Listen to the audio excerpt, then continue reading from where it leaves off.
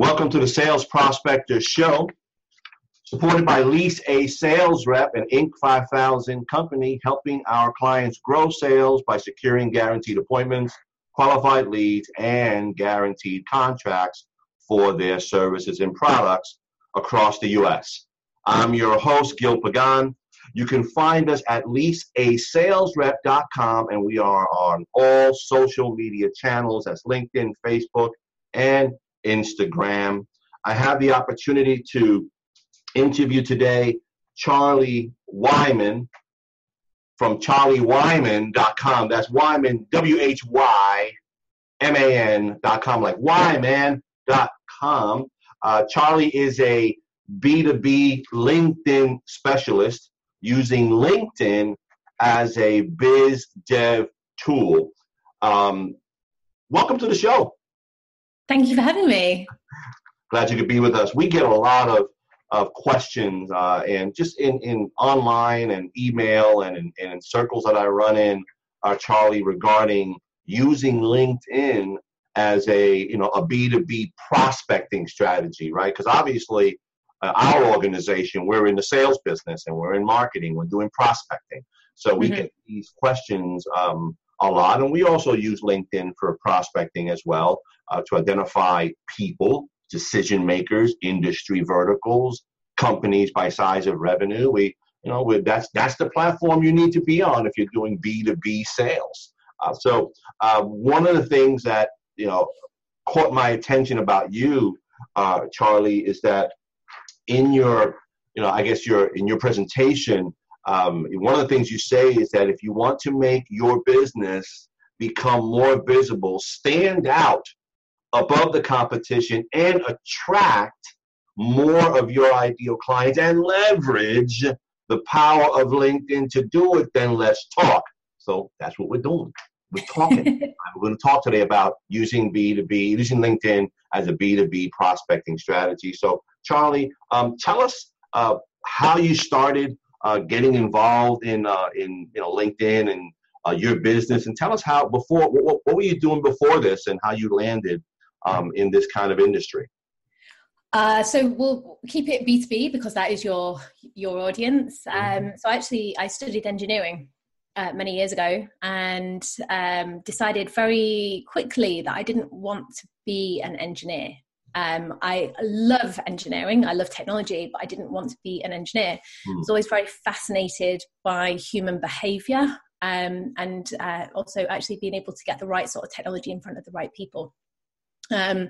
So I had a very kind of like interesting start to my career, which landed me, it wasn't really an interview, it was more of a chat really. A woman that managed a project I was responsible for overseeing the grant funding for told me to go and talk to her husband because I was wasted at the company I was working for at the time and I should go and work for her husband. And that company, it was a small company at the time, there was 18 people, and they were a systems integrator, so an engineering company that integrated laser scanning technology to produce surveying equipment for the mining industry, surveying, engineering, highways, rail, you name it.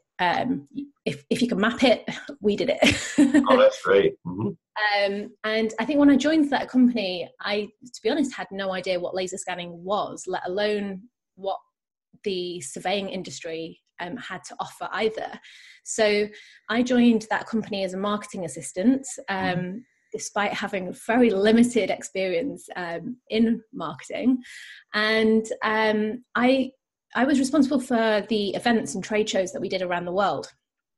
So I traveled all around, and because I'm a very naturally curious person, my approach to marketing was to talk to the customers and talk to the people that were interested in that technology. And over a very short period of time, people kept coming to me with all of their sales questions. And I was like, okay, so I don't know the answer to that question, but I made it my mission to find out. But then because there was this great platform called LinkedIn, and I saw it as a huge opportunity because, as you know, from a sales point of view, if you go and meet somebody on the other side of the world at an exhibition, and they're only mildly interested in what it is that you're doing, you kind of have to wait another year before you're going to see them again. And for me, I was like, this is a really ineffective sales strategy. You've got to wait all of this time. So LinkedIn was available, and I kind of just started using it to keep in touch with the people that I met at these events. And any question that they had to do with the technology, I answered those questions through content on LinkedIn. So hang on. So you went into the trade show kind of environment and went into attending some of these shows, right? So you were actually at a booth, right? So so a buyer, myself, I come up to the booth, talk to you for a bit, and then didn't buy, I suppose, right? Yeah. Then you wanted to stay in contact with me throughout the course of the year, and you found LinkedIn was a good strategy for that, and you were saying you started building content, I guess, and either were you putting the content on LinkedIn and kind of connecting with them on LinkedIn as a connection? Yeah. Okay, go ahead. So anybody I met at the trade show, because I was interested in the companies that they worked for, or the companies that they had, and I found the fact that they were interested in what we were doing interesting, I was like, well, I want to keep in touch with these people. I want to find out what they're doing. And because we were selling very high-end equipment where the sales cycle could be anywhere between 12 and 36 months long. How much was the equipment? Give me a dollar value. So dollar value, about $500,000. Okay, go ahead. For a sort of basic system, like $100,000, but generally, sort of $500,000. Big ticket item. It's a big ticket item, yeah. Big ticket, yeah. So the sales cycle was really long. And what I found was going to these trade shows that everybody kept asking the same questions. Everybody kept having the same frustrations, the same challenges. And I kept saying to the technical team, they were all engineers, they were all involved in the development, the software development as well. And the responses to those questions was always very technical.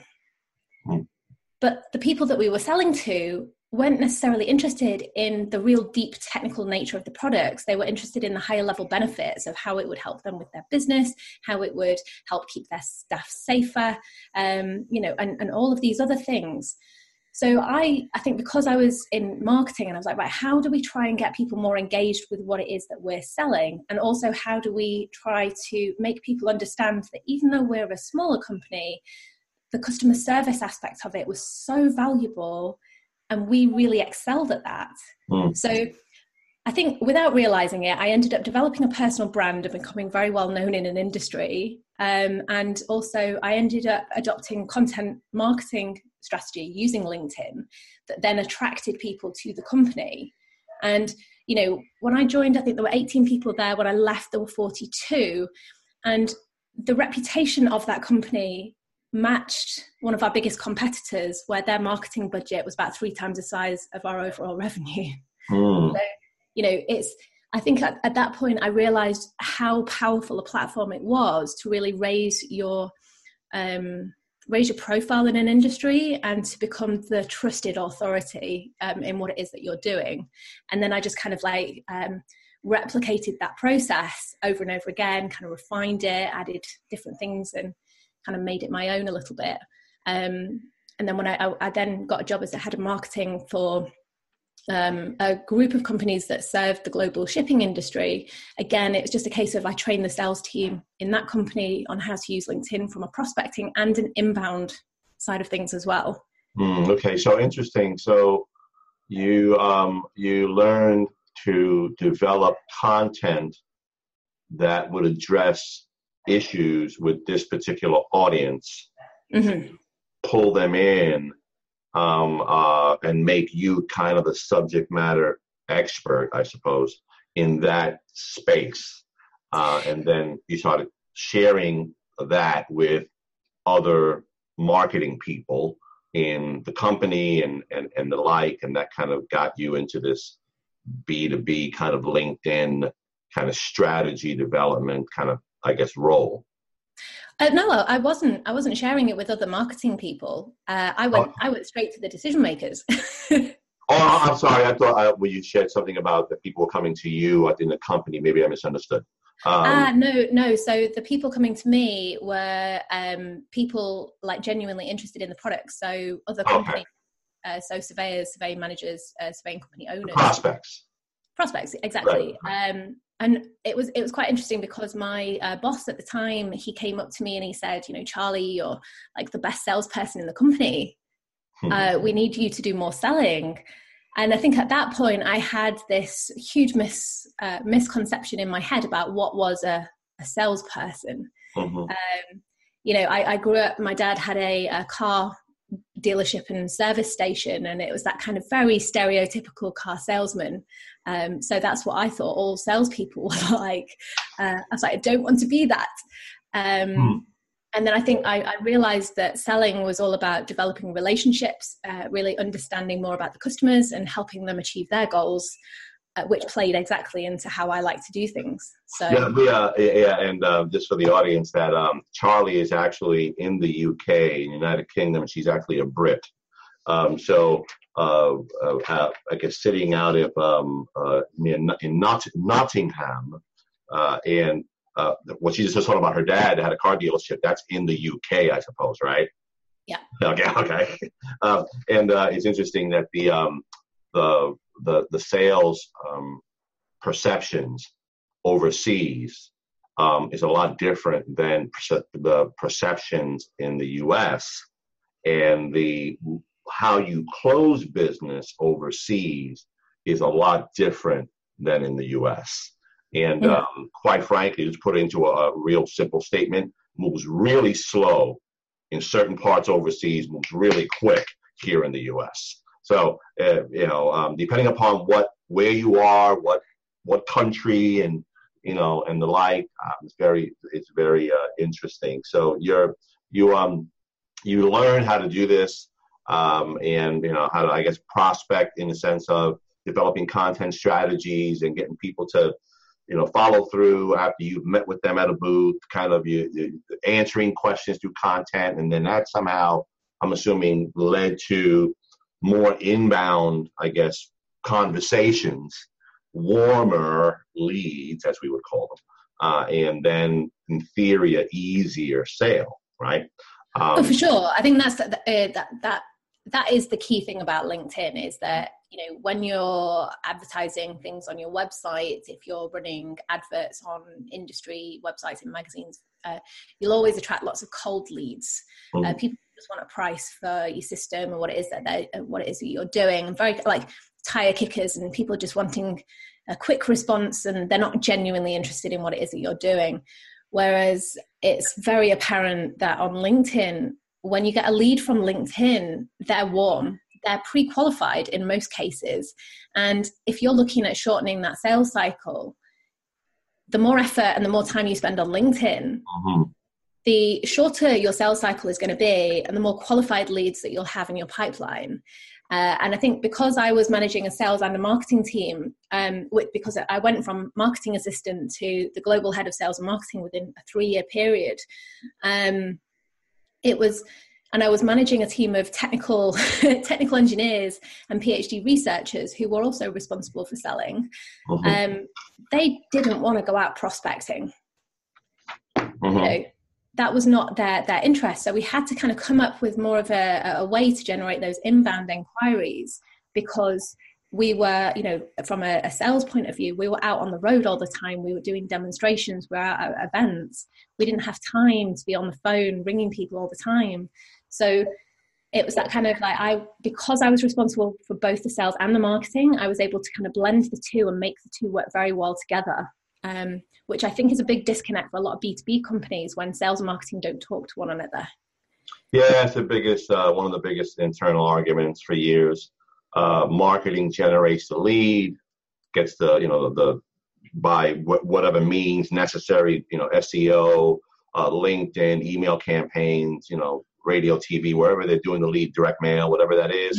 Then it comes to us, our salespeople, and we say this lead is garbage. You don't give me good leads. You give me a good lead, I'll close it. Okay.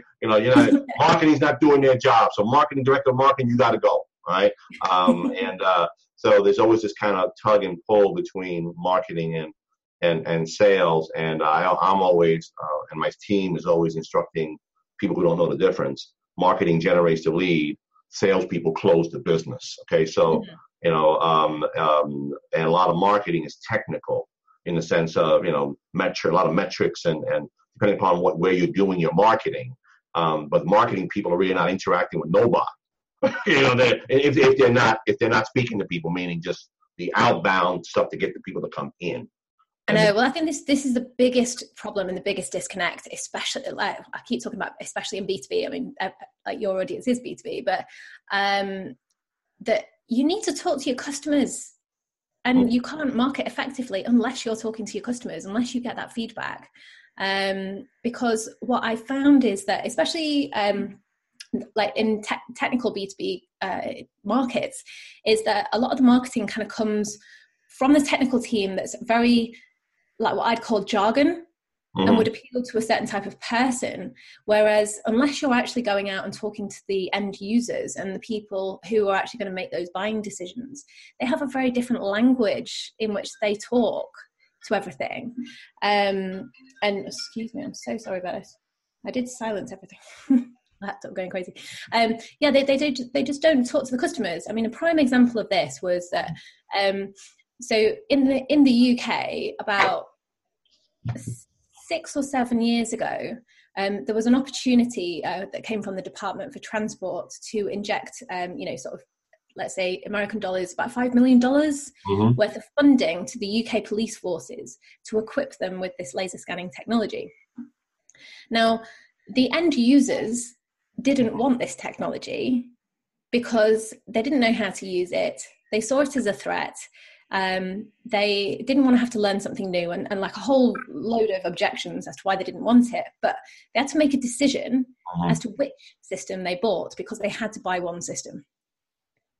And I'm quite a competitive person. And I was like, right, so we have a specific pot of money here. We're up against really one main competitor with a huge marketing budget. So we need to really go and find out how to reach these people. And in the laser scanning world, like LiDAR is the kind of common terminology that you use. The police didn't understand LiDAR. So if you talk to them about LiDAR and about how many million points per second that they were putting out and, the accuracy on the floor, they were no interest in that whatsoever. Nobody cares. Nobody cares. But when you start talking to them in terms of laser scanning and the speed in which they can survey a scene, the fact that they don't have to be sort of taking small photographs of everything on the road in the rain, they can get back to their families quicker if they've been called out to a scene at the end of their shift. It's all very emotionally driven. But again, you can only find these things out by actually talking to the people that you're trying to sell to. And, I think, what was it? There were 32 systems sold in total, and we won 26 of those 32. And this is from a really small company versus a huge multinational, a company with massive marketing budget. So, and I think it is that disconnect. Like, if you, and listen as well, because, these police men and women were talking on LinkedIn. They were on LinkedIn. So you can listen to the questions that people are asking. You can see and reach them in a different way. Wow, that's very interesting. These people were on LinkedIn. Talk a little bit about tactics. Okay, a lot of people always want to know about specific tactics. So on let's say prospecting on LinkedIn. So if you are targeting a particular decision maker or vertical on LinkedIn, technology, software, healthcare, whatever the electrical manufacturing, obviously it's going to be different. Well, maybe the approach will be consistent. Maybe the way what you say may be different, obviously. But so take us through. Let's say we want to reach out to, let's say, my vertical. And I'm a company. I'm selling some kind of a software into the electrical manufacturing industries, measurement tools, things like that. And I want to use LinkedIn as a platform to get to some of these product managers, purchasing managers, COOs, whoever's making the decision.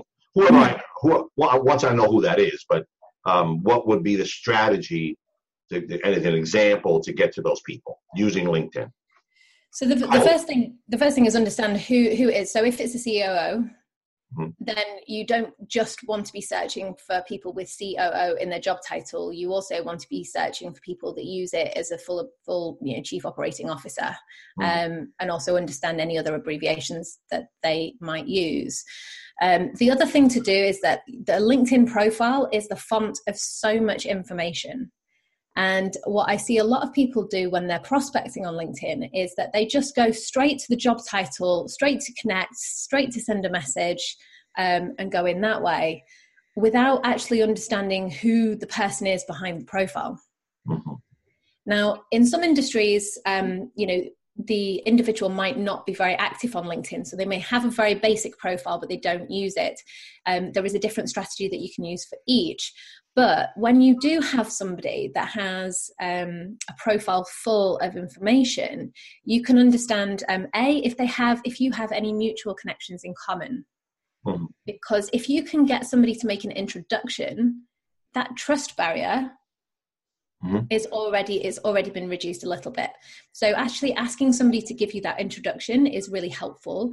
The other thing as well is that if you have a mutual connection in common, you can use it as a conversation starter and just, sort of say, oh, I met, Bob in the US at Spa 3D last year. How do you know Bob? And it's that, I think the key thing with prospecting, especially in B2B, is that a lot of people go straight in with the pitch. And people don't want to be pitched to. So it's that kind of like, try to find some information on the profile, whether it's a mutual connection, whether it's a previous experience, it's a school they used to go to, a college, a university, whatever. But just try and find some information to start that conversation. So the time invested is worthwhile because your conversion rate will then be much greater. So you say, Bill introduces me to Joe. And because we have a mutual connection, he's in my industry that I'm trying to reach out to. It's a COO of an electrical manufacturing company. I have this software product. What happens next? So once you've got that introduction, then it's a case of finding out, if it depends on what you're selling. If you're selling something that needs a demonstration, or you're selling something that you need to show them specifically, kind of want to either get them on a call or you want to arrange a meeting, then I've always found that in my experience, if there's an upcoming event or conference, you can arrange to meet them at that conference because they're probably already going to be going to that. Okay. I got you. So I guess that's more this example that we're using for this discussion is more of a outbound connection strategy. Even though it's on LinkedIn, you're kind of making the initial contact. So it's really more outbound to try to make some kind of relationship happen. How do you use LinkedIn to pull in some people, let's say, that are in this, let's say, electrical manufacturing industry? Let's just say that as an example, who would be buyers potentially for your product or service, versus the first model we had was the outbound. Oh, the outbound, yeah. So if you're looking at an inbound strategy, then that's through content and thought leadership. So a really well thought out content plan, which doesn't need to be a long dossier of information. The key thing with that is to really understand whose attention you want to be grabbing. Understand what are their common frustrations, what are their challenges, what are people asking of them on a daily basis, what's stopping them going home to their families when they want to, what's stopping them taking holidays when they need to. Try and get down into the emotional sort of top level side of things, and you write content, videos, articles, posts that hit on those, like how to get over those. So what you in the language we use here in the U.S. is, what are the pain points? Exactly, yes. What are the pain points for that particular industry in electrical manufacturing? Let's say, and you got this particular service software. Well, how do you write content around addressing those pain points? And hopefully that in turn leads to a inbound. So let's say you write an article. You just say that this with the pain points, and then the software helps to meet this, help you meet this pain point. Let's talk about a demo. Let's talk about your need. Maybe we can help. So where do you take that content? What do you do with it? So the article is written, right? Yep. You have it. and you address the pain points. Where does it go? How do you get that out to the people to get them into you? So the article will sit on your LinkedIn personal profile. Okay. So if you're writing that as a sales representative within a company, then the marketing team can then link back to that article on their company website, on the company social media, on the company LinkedIn page. That individual can also use the content within that article in a series of posts that they're just sort of posting out on a regular basis. On their profile. On their profile. Okay. The key thing as well is that you need, in order to get more visibility on your articles and your content, you need people to be having a look at who you are on your profile. And the way you do that is through regular engagement, which is either posting like status updates yourself, or by commenting and engaging with other people. So you have to be more active on if you want to use LinkedIn as an inbound strategy, you do need to be more active. Yes. So your profile needs to be a really strong representation, not of you, because nobody cares about you. It needs to really call out to the person and the people that you most want to be having those conversations with. It needs to give them a really good reason why they should contact you. And it should also give them information that they can read to give them the background about you, what it is that you offer, and how you can solve those pain points. Gotcha. Okay, so one strategy is the outbound, just to kind of recap, is to connect to people that you want to connect with, and hopefully there's some kind of first, second degree, third degree connection that you have with that person through another connection. They do an intro, and then hopefully you can start that relationship about what you guys do. You provide an article link or something. The second part is the inbound strategy, where you're writing content, putting that on your LinkedIn page as updates. You also commenting in other areas and other places on LinkedIn. Hopefully, and again, that draws people back to your profile that has that stuff, that content. You also put it on your LinkedIn company page if you're a sales rep, to say, and also somehow link that to you, and then kind of makes your name come up more often, I guess, on different things on LinkedIn.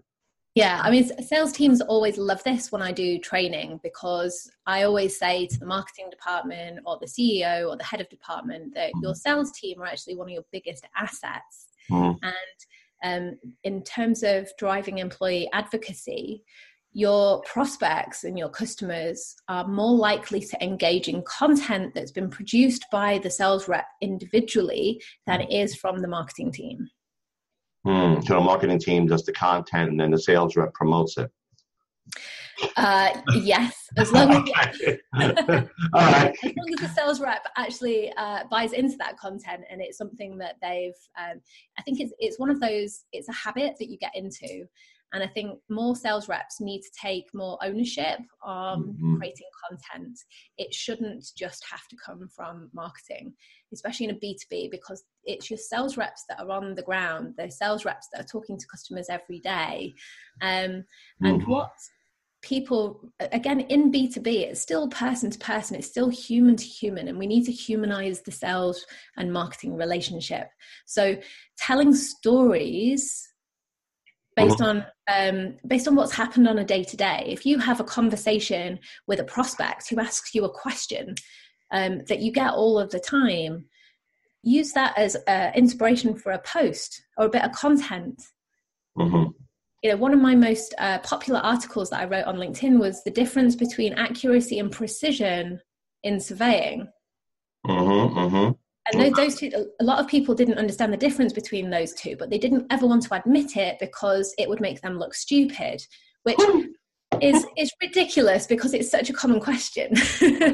Confident in yourself. So it's another way of like helping, again, humanize it, helping people understand how the things that you're selling really benefits them on a basic level.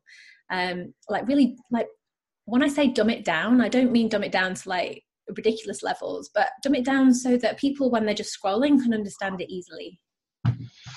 I got you. And that's good. Don't overwhelm people with, like, you know, if you've got a product that has 10 different features, write an article or write a post about one feature in turn. Don't go full in with everything all at once. So as you're, no, that's good, that's good. As you're running around in these circles and trying to obviously help companies develop their B2B LinkedIn strategy and how to prospect, and based upon, I guess, what industry vertical they're in, and I guess to come up with the strategy to do that. Have you come across any tools that you have either tried or looked at, demoed, that makes the LinkedIn prospecting easier, more efficient, to identify the people, if you will?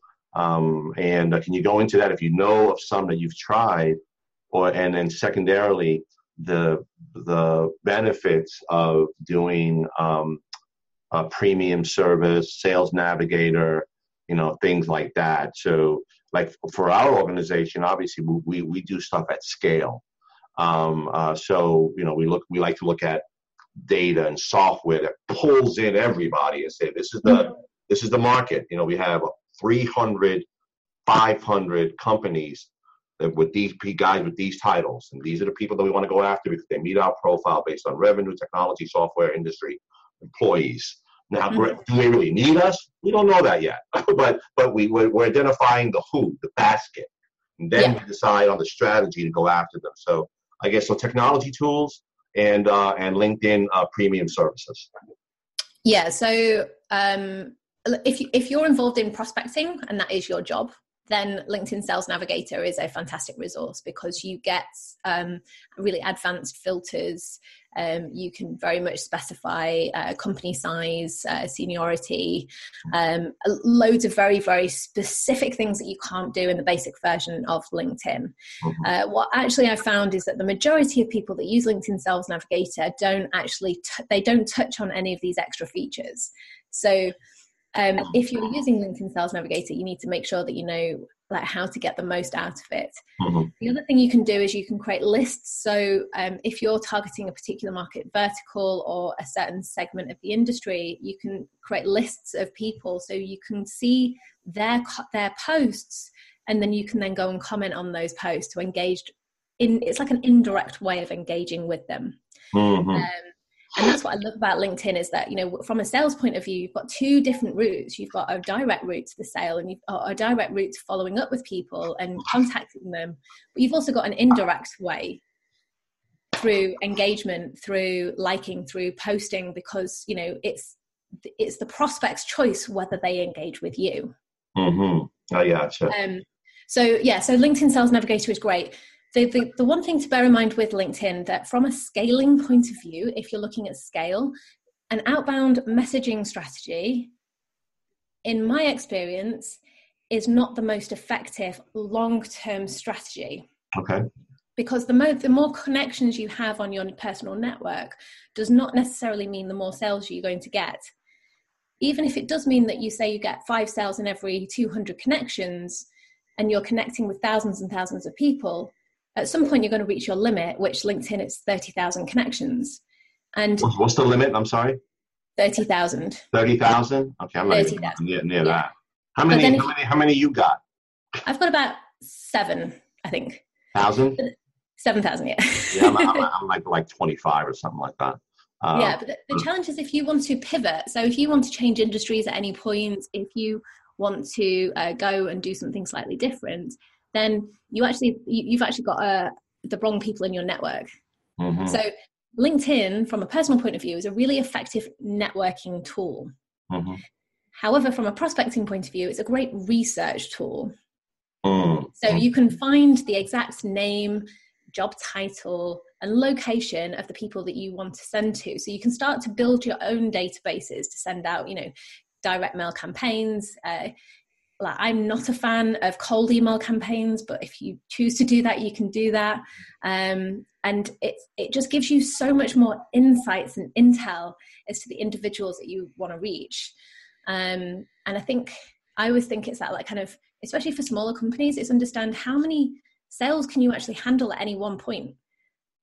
And before embarking on a massive lead gen strategy, understand how many sales can you make at any one point, how many clients can you actively serve at any one point, and do you really need to have all of those leads at any one point. Yeah, no, that's true. I think that many companies don't think about that. And can they actually close those leads? That's a whole other issue. They bring them in, but then they can't close them. And I get this all the time with people. So a lot of my clients will come to me and they'll say, I built up this network of 13,000 connections and I'm not getting any business from them. Yeah. And it's like, unless the content that you're putting out is relevant to the people in your network and actually something that they want to read, consume, engage with, then you're just going to be wasting your time and you've got the wrong people in your network. There is no point in having a large network full of people unless you are engaging with them. Right. So yeah, obviously, hopefully that'll turn into to business, and that seems to be again that one-on-one strategy. So with tools that you were saying as well. I mean, back when it was all about scale, and I came across some automated tools that helped you send connection requests and automate the whole process. So you defined who you wanted to connect with, who you wanted to send messages with, and you automated the whole process. I was very good at writing content at that point. So I thought, there's no harm in doing it. But you know what, actually, even though I think because the content I wrote wasn't too bad, I didn't take too much of a hit in terms of a reputation. But I see very senior people in the industry ruin their reputation by sending spammy messages through automation. Mm-hmm. Because the search engine on LinkedIn is nowhere near as advanced as we're used to on Google, for example. Absolutely. Yeah, I'm thinking. So that's why, yeah. No, yeah. What I was thinking was tools around pulling data off of LinkedIn. LinkedIn Sales Navigator is the one to go for. The reason for that is that external tools they're in violation of LinkedIn's terms and conditions. Okay. So things like Linked Helper, Duck Soup, Meet Leonard, which was a short-lived program a while ago. What are the other ones? I think Duck Soup was a big one at the moment. Sales Bath. There's quite a few others. So when you use those, you run the risk of LinkedIn actually locking you out of your account. Yeah, I didn't know about any of those. There are tools that pull from databases, and they pull from readily publicly available databases. 5 or 6, 7 that pull from Twitter, LinkedIn, Instagram. They pull from B2B. Let's say Hoovers. They pull from info. Yeah. They pull all this. So basically, they're data consolidator, right? So they pull all this information. And they've gotten really good at identifying criteria so that you can pull that information. And then if they have a LinkedIn profile, it'll pull that too. So you get all these data tools that kind of pull that data in, and then you can play with it. It comes out of the tool in an Excel spreadsheet. Let's say you can upload it into your CRM, or you can email from the platform. I think those tools are not in violation of LinkedIn. It's more of they are doing searches and they're pulling the data off of all these readily available searches. And Google and Yahoo and Bing and DuckDuckGo, whatever, they're pulling everything off and they're kind of consolidating that information. LinkedIn changed how they display your information a few months ago. So you used to be able to pull email addresses off LinkedIn very easily. I think they keep that away. There is a lot of people, especially in a B2B, they will use their personal email addresses as their main email address for their LinkedIn account, which actually is a very, very good strategy, because I know people that have used their business account, left the company, and then not been able to recover their account afterwards. Yeah, it's interesting because I have a certain philosophy. We have a philosophy here that personally I prefer to have a business email. Because the ones that are associated to LinkedIn many times are like a yahoo.com kind of, they don't check it very often until they're out of work. Then they're checking their LinkedIn, right? But we like the B2B one of the company, because when they do leave, they're still getting that email redirected to somebody else. So that's kind of that's our strategy, the way we prefer it. to have a business email. And, there's pros and cons, about the LinkedIn, the B2B outreach strategy from our perspective that many times people that you want to go after, let's say at the high level, Charlie, let's say the CEO of a $500 million company, he may have a profile on LinkedIn, but he's not there. Okay, so he's there in the sense of title and name, and he may have 500 connections, or that show anyway. But he may not really be there. So there's kind of like this. I don't know what the number is, Charlie, yet, but there's certain. I'm sure somebody's going to get to it. When you get to a certain size company, they're probably not going to be there. I don't know what that number is. Yeah, and I think that's all down to that. Who are you targeting in the first place? Right. And doing, so when you're running prospecting batches, or you're segmenting your audience, make sure you are segmenting it depending on like company size, individual, because you're exactly right. The CEO is not going to be interested in your prospecting email trying to sell some software. They'll employ somebody else to do all of that reviewing. Yes, they may sign the check. But they're not going to be the person that you actually want to be engaging with. And I think that a lot of people make the mistake that they just go straight for the decision maker with the message that actually should go to the end user. Right. And again, exactly. And you have to figure out, like, for example, for us, if we're talking about a sales outsourcing strategy, contract sales strategy, to, let's say, expand into a marketplace to sell a particular new product or service offering that they have, that's really a strategy. I mean, so that kind of decision making, not that a CEO would not be involved in it, but it is somewhat strategic. So, so it may say, you know what, this sounds interesting, and I'd like to look at this, but I'm not the guy to talk to about it, but I think that we should investigate it more. Speak to my COO, or let's say VP of marketing, or chief sales officer. But the strategy is high enough of an importance that the executive management say, you know what, we need to look at this and try it in a market or two. We may want to roll it out in 5 markets. Versus selling a piece of software that's $100,000. Which is a one-off kind of deal versus us. So I guess it depends. It does. It completely depends on what it is that you're selling, who you're selling to, how many people are involved in the buying process, what is the sales cycle, And again, and like a leadership training. You want to work with the executive team on how to work better together and how to meet goals and expectations and better communication. You got to go to the C-suite for that, because now you're talking about the executive leadership team. It depends, what it is, but.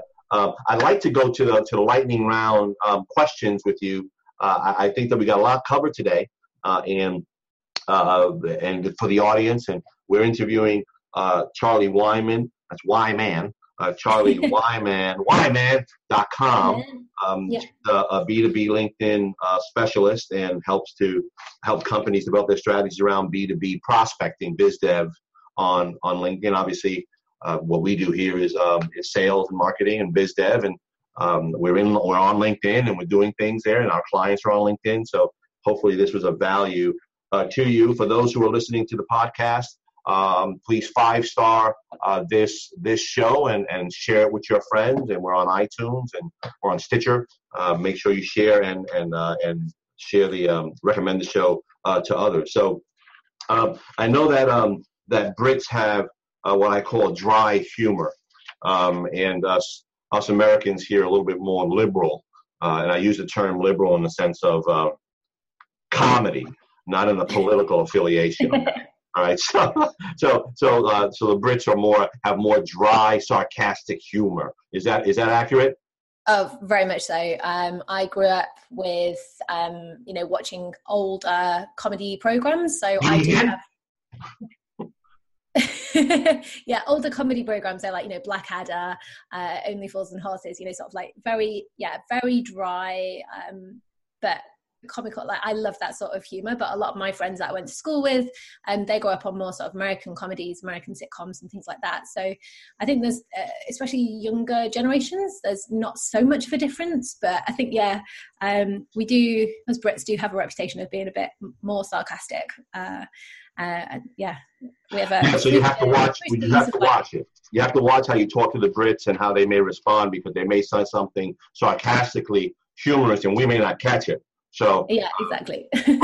where us, the Americans, will say something humorous and funny, and it'll be more obvious. Yeah. I guess you make us work for this. Anyway, you like coffee or tea? Both. I'm a big tea drinker. As you can see, I've been drinking my tea today. I like a tea first thing in the morning, but yeah, coffee throughout the day. I'm a big coffee fan. So. Hot or cold? Hot. Okay. Hot coffee and hot tea. Gotcha. So do you have hot dogs over there? We do. We call them sausage rolls. Sausage rolls are kind of like generally hot dogs, but covered in pastry. We do have hot dogs, but I think I'm probably more of a burger girl than a hot dog girl. I got you. You like all that messed up stuff all pressed together. You don't know what it is. So it's so the hot dog, is it ketchup or mustard? Ketchup. Ketchup. All right, that's traditional. Well, actually, ketchup is not traditional. Mustard is more American traditional. Maybe it's ketchup over there. Is it ketchup over there? I think it's more ketchup, but yeah, it depends on the person. All right. And burgers, ketchup or mustard? For me, I'm not a big mustard fan, so yeah, ketchup all the way for me. Again. How about pizza? You like pizza? I love pizza. I used to live in Italy when I was 20. So yeah, big pizza fan. Oh, okay. Android or Apple? Apple. Oh, so you're not an Apple user. Gotcha. So this answer should be easy. PC or Mac? Mac. Okay. Laptop or desktop? Both. Oh, okay. So if you can go anywhere on vacation and money and time was not an issue, where would you go? Anywhere in a mountainous region with no internet and very tall mountains. Okay, so mountain probably means colder weather. Cold, yeah. Okay, yeah. Generally, mountains tend to be colder. So you like generally colder weather, I suppose. No, I love hot weather, but I think trekking up a mountain in the cold is much easier than trekking up a mountain in the hot weather. Gotcha. And the solitude in the mountains is kind of like what's getting you when you're disconnected and unplugged, right? Exactly. So wristwatch, yes or no? Yes. Do you wear a wristwatch? I do. I haven't got one on right now. Okay. That's all right. Yes. Yeah. Yeah. Most people not wearing watches today, using their phones as watches. So for books, Kindle, paperback, or hardcover? All three. Okay. So you like the digital part, and you like the paper as well. Yeah, so if it's a non-fiction book, I love to scribble in my books. So yeah, I love a paperback. I listen to books, so I've got Audible, I have hardback, paperback, and have a Kindle too. So yeah. Okay, so this will be a good segue to the next question. Podcast.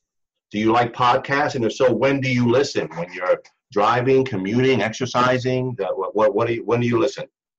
Never when I'm exercising. I don't like podcasts when I'm exercising. I listen to podcasts when I'm driving and also when I walk the dog at lunchtime.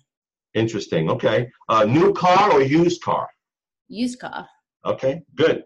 Dogs, cats, neither, or goldfish? I have an English bulldog, so dogs. English bulldog. Gotcha. Oh, that's the one that makes a lot of mess with the when they shake their head and they throw saliva every place. Is that the one? Yeah, ours is okay, but yeah. Not so much. All right. So movies in the theater or streaming? Theater. Theater. Okay. The theater. Gotcha. Yeah, theater. Yes. The theater. Well, listen, it's been great interviewing you. Thank you for your time today. I loved chatting with you about B2B LinkedIn prospecting and biz dev and getting to know you a bit. And good luck with the business. You can reach out to her at charliewhyman.com, and hopefully we'll chat soon. Brilliant. Thank you so much. Great to see you.